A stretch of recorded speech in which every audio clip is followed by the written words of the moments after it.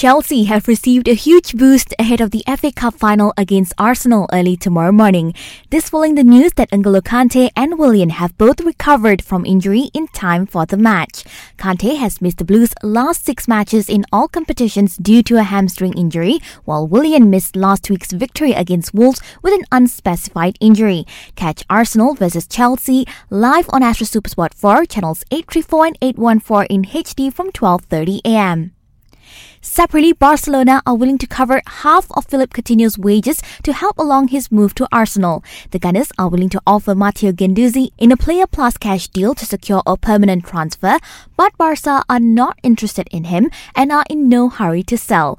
But another loan for the Brazilian, who is currently on loan at Bayern Munich, is more likely at this stage.